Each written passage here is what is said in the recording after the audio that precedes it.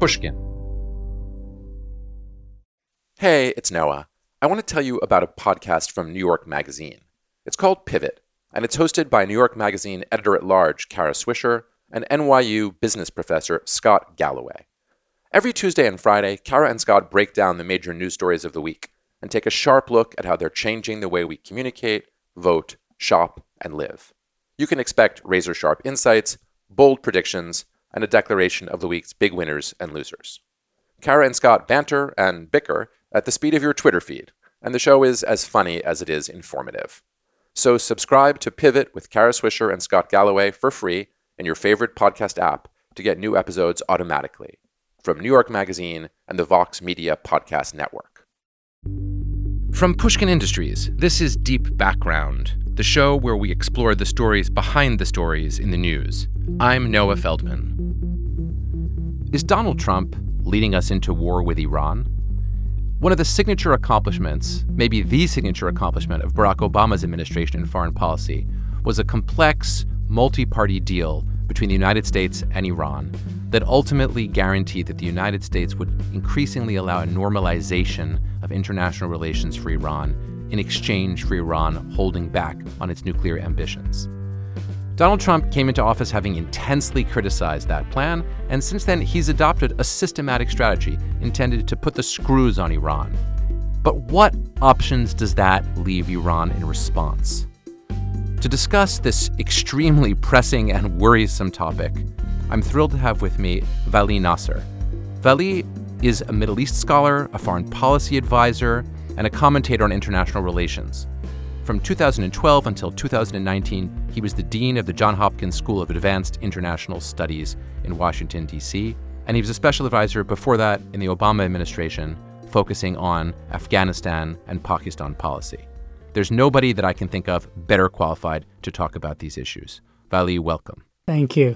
So I want to start by asking you, how bad do you think things are at this moment? I think they are bad, largely because the president's strategy with Iran at one level looks like it's very clear. At another level, it actually is somewhat rudderless. So President Trump walked away from the nuclear deal and very successfully put a tremendous amount of pressure on Europeans, Chinese, Indians, Russians to stop trading with Iran and to try to crush Iran's economy.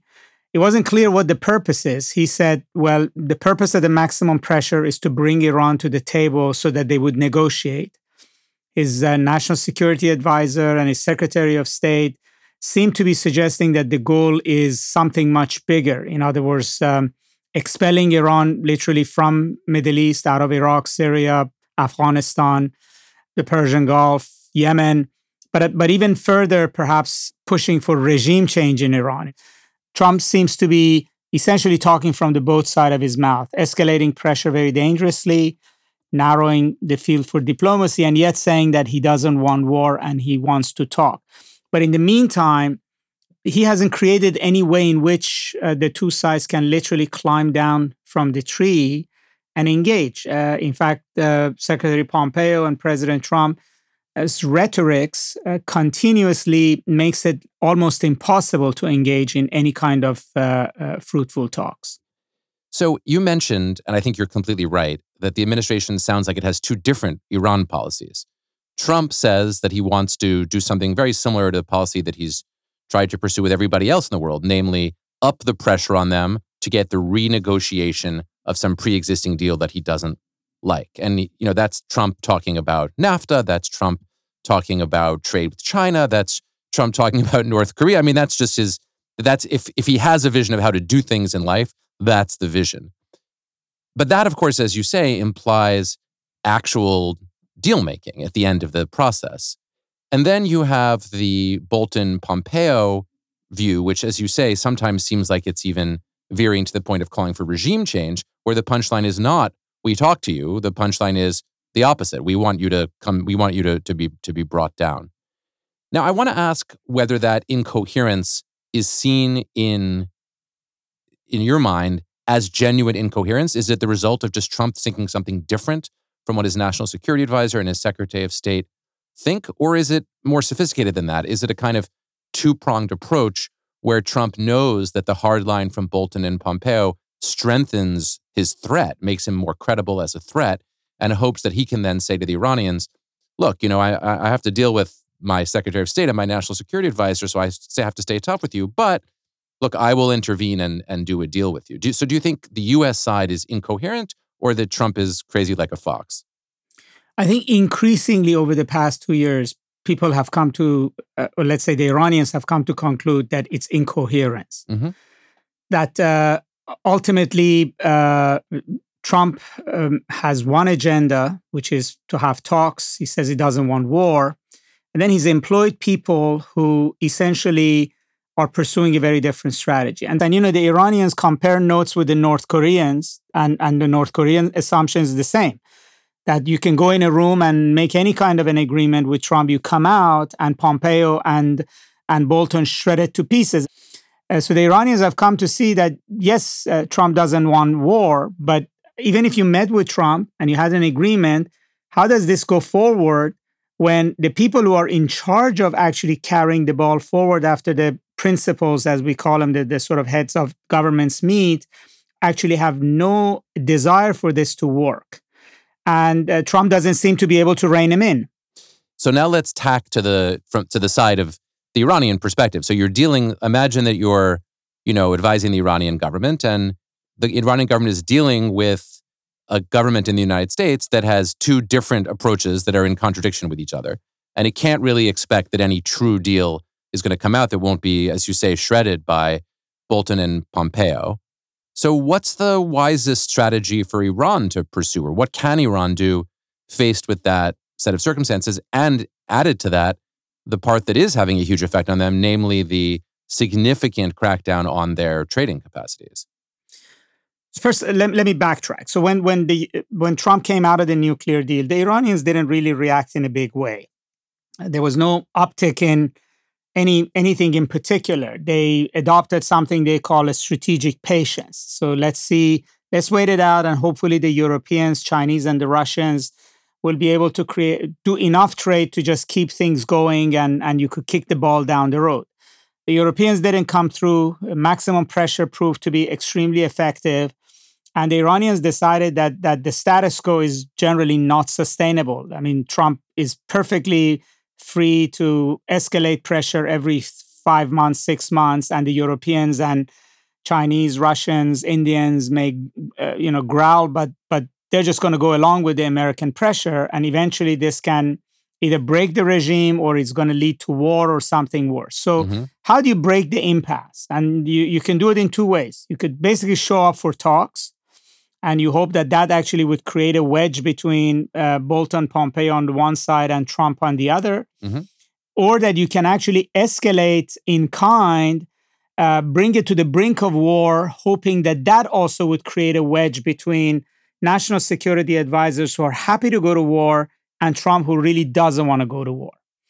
The first scenario, I think the Iranians decided was not for them, because unlike North Korea, they actually don't have a nuclear weapon, so they don't have much to bargain with the U.S. right now. Whatever they had, they cashed it in to get the deal with Obama. Yep. Secondly, they do have domestic politics, and Trump and Pompeo have left very little, room for anybody in Iran to be able to come to the table, given the rhetoric coming out of Washington. And thirdly, the Iranians also understand that unlike North Korea, there is a very entrenched and powerful anti-Iran and anti-talking to Iran lobby in the United States, perhaps even led by Israel's Prime Minister Netanyahu, who is very opposed to this idea. And that Trump, they could end up meeting with Trump. Trump gets his photo opportunity, but there's not going to be much American appetite for actually doing something. So this is not really the time to talk. On the other hand, they decided that if you escalate, if you hit tankers, if you shot down an American drone, if you also talked about war, you will force Trump to actually confront the consequences of his policy. And that would also first of all, would put Iran at a much higher level on his radar, so that he would actually pay attention to what his minions are doing. And secondly, that it would create a wedge. And I think the Iranian strategy has worked. So when they shot down the American drone, which was a very expensive drone flying at 35,000 feet, they showed that they both have the audacity, essentially, to push for what might end up in war, but also they have capability to inflict a lot of pain if the United States ended up in war with Iran. And also, I think they signal to Saudi Arabia, UAE, Bahrain, America's allies in the Gulf, that they will take the war to them as well. And therefore, this can get really ugly. And I think the Iranian conclusion was that this paid off. Trump came to the edge of making a decision to punish Iran for shooting down the drone and then decided to walk back. And that opened the wedge between him and his national security team, head of CIA, National Security Advisor, Secretary of State, all of whom had favored America flexing its muscles in response to the shooting down of the drone. So I think the Iranians see benefit in forcing Trump to think seriously about something other than maximum pressure bringing Iran to the table, which is actually what Iran needs if it is to countenance coming to the table. It needs the United States to give it some economic benefits, relieve some of the economic pressure, so the Iranians could even tell their own population that talks is not surrender, but rather they're getting something in exchange for showing up for talks. And also that Trump would probably have to change the team that's going to talk to Iran. And we already saw that he toyed with the idea of Rand Paul playing the role of an envoy. Right. I am skeptical that Trump can do all of this in an election year. But the Iranians may have at least bought themselves time until after November 2020 to see where we go from there. I think that's right. And, what I would like to do is try to break it into a simple part and a complicated part. The simple part seems to me that by shooting down the drone, the Iranians basically said to Trump, we're calling your bluff. Are you actually prepared to use force against us? And it worked because Trump wimped out. One might think that was a good thing or a bad thing, but from their perspective, Trump did not retaliate in the end. That to me seems like the straightforward part. The complicated part, and it's almost mind-bendingly complicated, is so now you're Iran, and you know that although Trump's foreign policy advisors are going to keep telling him that he should use force against Iran, he's almost certainly not going to do it. He doesn't want actual violence, but he does want to stick with the weakening of Iran via economic sanctions. And maybe that arrangement is one that he's perfectly happy to continue, and maybe even his advisors are happy to continue it. And from Iran's perspective, there's not much obvious that you can do in response. And this is really the crux of what I'm trying to understand from the Iranian perspective. If they know that Trump is not likely to compromise with them on the trade sanctions that are hurting them so much, and they also know that he's probably not going to use violence, what benefit do they have in continuing to up the ante? They probably don't have that much benefit.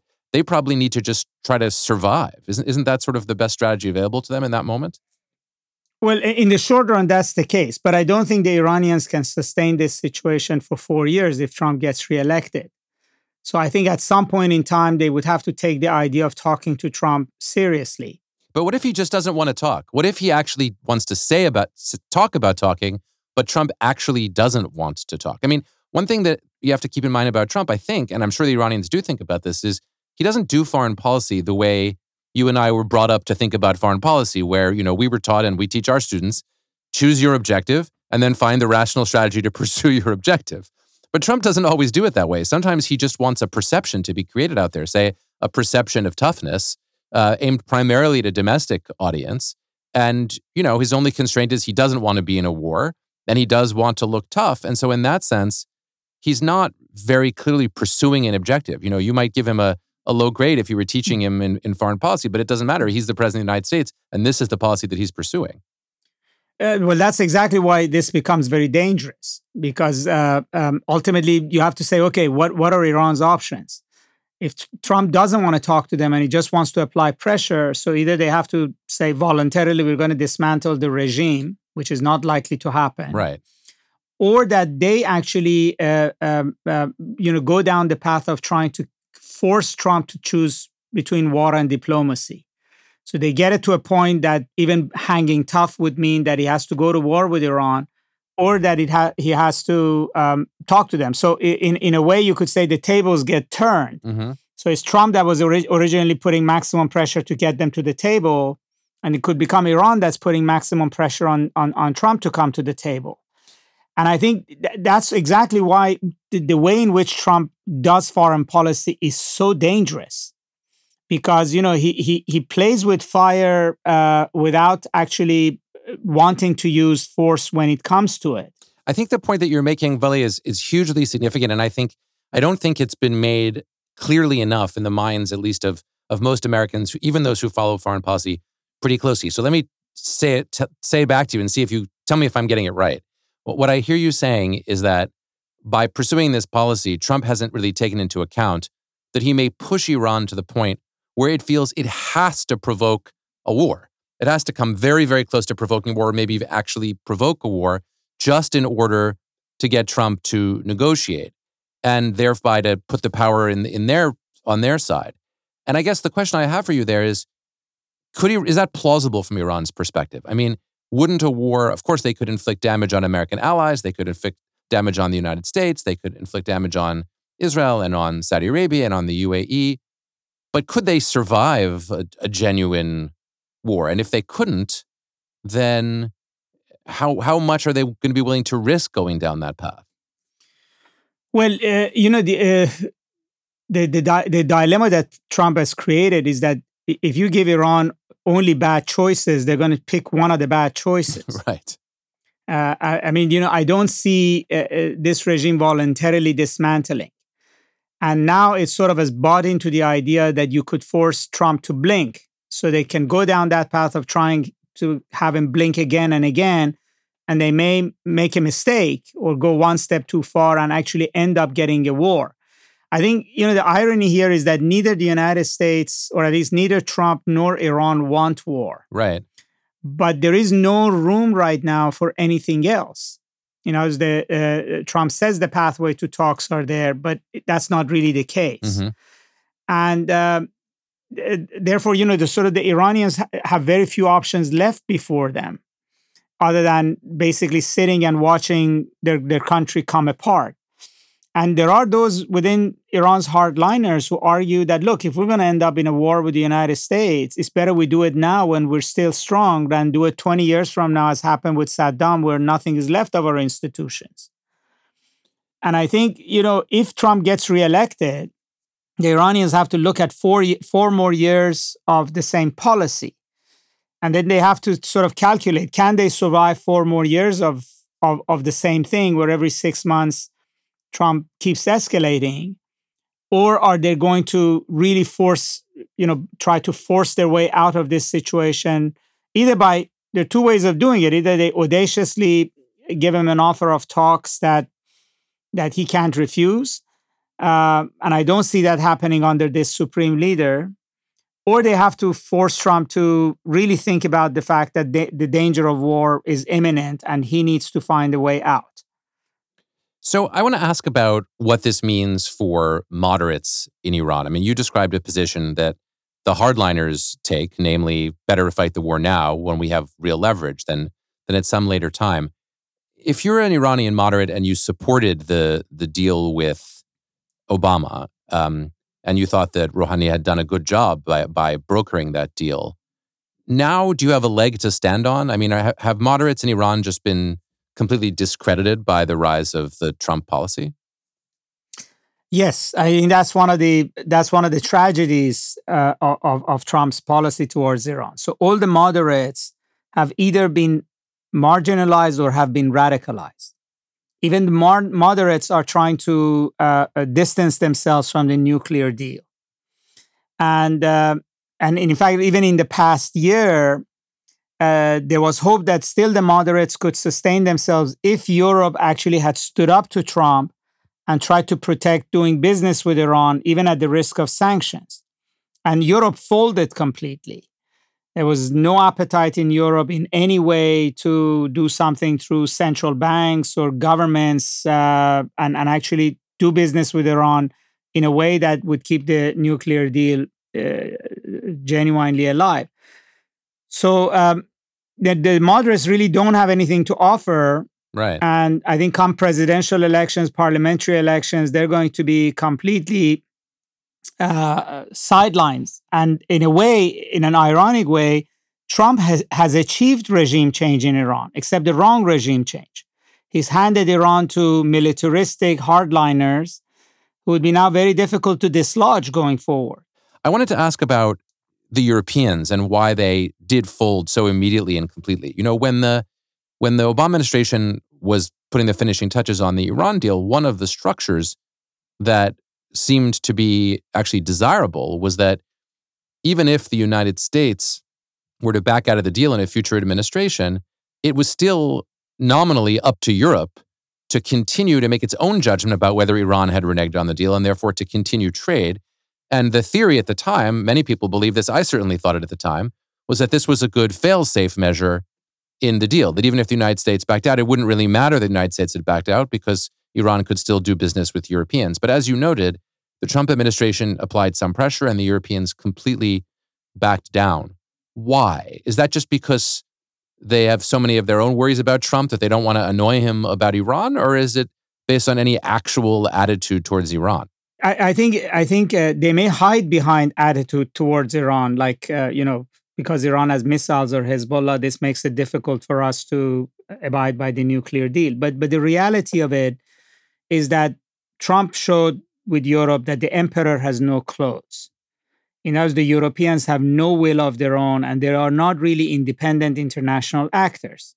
That Europe, for all practical purposes, is a vestige of American foreign policy, even though Trump looks down on Europe and likes to weaken Europe, but in reality has also shown that Europeans really are not independent of US foreign policy. Now, this has much broader implications. It's not about Iran. If you're China, if you're Russia, if you're any other country around the world sitting and watching this, you basically come to the same conclusion that, if there is an international deal, that the Europeans step in and say, well, we're the brokers as a big unit in international affairs, as protectors of rule of law, multilateralism, we're going to put our name to this deal. It's meaningless. And one of the outcomes of this entire thing is that Trump has basically shredded European legitimacy and shown Europe to be vassals of the United States. And that has broad implications, if you would, for the great power rivalry that is likely to unfold going forward between Russia, China, and the United States. And again, I think a folly of Trump's foreign policy is that if that's really the case, if it's really the big game of big power is between you and China and Russia, it always would have benefited the United States to have Europe as a foil, as a fourth partner there that looks like, is an independent actor, and then, would benefit the United States' interests. By completely shredding Europe's credibility, Trump has ended up, I think, weakening America's hand internationally because the Europeans won't matter to the great power rivalry anymore. Vali, I wanted to also ask you about a really interesting piece that you wrote where you argued in The Atlantic that Trump's Iran policy is a gift to China. That's not intuitive at all, and you make a pretty complex and interesting argument. So I wonder if you would just describe that argument. Well, we often, when we think about China and rivalry with China, we only think about East Asia. So the vestige of America's old thinking that we think of China as a Pacific power. China now is increasingly a continental power. Its interests are moving westwards. Its even population and industries are moving westwards. And the entire idea of the new Silk Road that Xi Jinping has put on the table, or the Belt and Road as it's more popularly known, is one that would connect Asia to Africa and then to Europe. I mean, the Chinese have a conception of Eurasia, which is essentially from Eastern China all the way to Ireland, as being a zone of influence, economic influence for the Chinese. And the Middle East and Iran are big pieces in the middle of this. And the Chinese have been pushing into the Middle East, into Saudi Arabia, into UAE, into Pakistan, into Afghanistan, and into Iran in a big way. And the United States sort of conducts policy with Iran and the Middle East as if we are still in the Bush era, whereas the United States is the only outside actor that matters. And increasingly, when it comes to diplomacy nowadays, Russians are the ones that matter. And when it comes to economics, it's the Chinese that matter. And ultimately, if the United States going to contain China, it would have to contain it globally, not just with trade or in the eastern part of China in the Pacific. It has to think about how do you contain China's influence in the Middle East, and how do you make sure that the Chinese don't become, or the Iranians don't become, essentially an extension of China's foreign policy and China's economic policy. And isolation of Iran from the West essentially will eventually turn Iran in the direction of China. The Chinese will end up developing Iran's gas fields. Now that Total left, they will end up developing Iran's infrastructure, Iran's oil fields. And even now, the Chinese are perhaps the only ones that are continuing to buy Iranian oil. You're making decisions about Iran without thinking about the broader ramifications of what this means for the bigger fight against China. And I think another thing that we're not paying attention to is that as we're isolating Iran, the Russians are deepening their strategic partnership with Iran. Yeah. And that means that Iran and Russia in Syria have built a deep state to deep state relationship. Intelligence, security, military relationship. They have successfully prosecuted a war jointly. We may think, they don't like each other, they don't agree, their interests are different. That is looking at the glass as half empty. The half full side of it is that now you have close to a decade of very successful military intelligence cooperation that extends to now increasingly meetings between Revolutionary Guard commanders and Russian FSB and military commanders, coordination of policy on Afghanistan, for instance, between Iran and Russia, coordination of policy on Syria. And Iran, because it no longer has absolutely any relationship with the United States, is kind of a potential future base for Russia. I mean, you could see the Russians may think that 10 years from now, they may be selling Iran advanced military aircraft, S-400 missiles of the kind they just sold Turkey. They may get bases in Iran. And the United States is not only handing over Iran to China economically and weakening China's competitors in Asia by cutting them out of Iran, but is actually handing Iran over to Russia as well. And so the Russians don't want war, but the Russians are very happy to see Iran alienated from the West, because in the future, the only place Iran will have to go will be to Russia. Well, I think that's a good summary, really, of your analysis, Vali. I mean, Trump's approach generally, by isolating and alienating Iran, first gives the Iranians an incentive to up the ante and look to war. And that might involve a situation where we actually get into a war with Iran.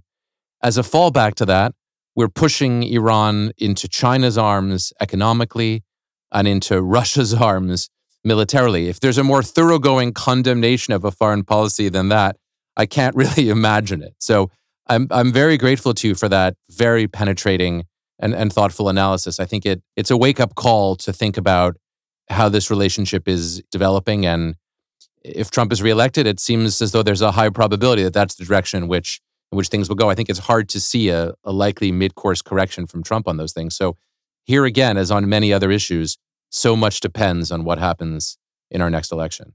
Exactly. Let's hope for the best. Let's hope for the best. Thank you so much. I really appreciate your time and your insight. Thank you. It was good being with you.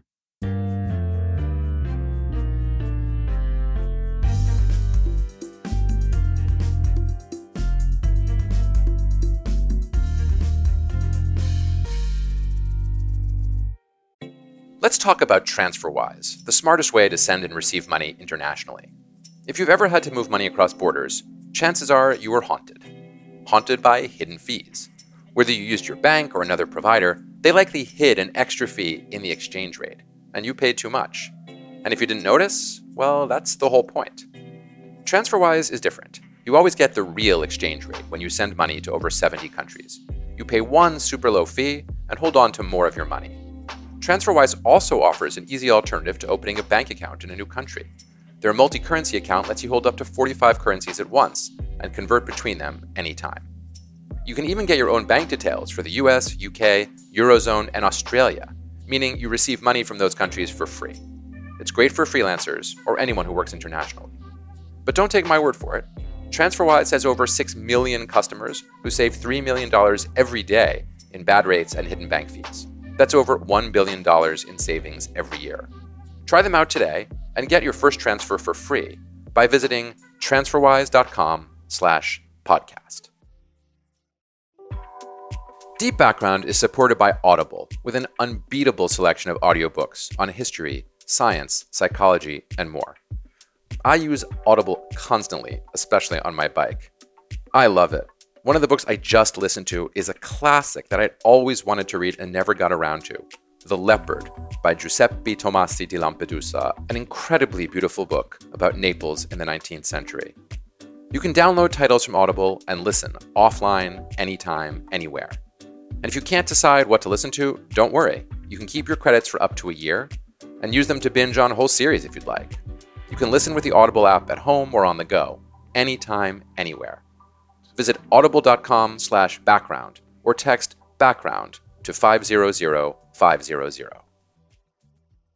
Since I talked to Vali Nasr, John Bolton has actually left his post as National Security Advisor, which leads me to our sound of the week. Bolton was on the guidance to be here. So were you two blindsided by what occurred today? That he's no longer with the administration? Was it news to you today? Because last night we were told he would be here today. Yeah, I'm never surprised.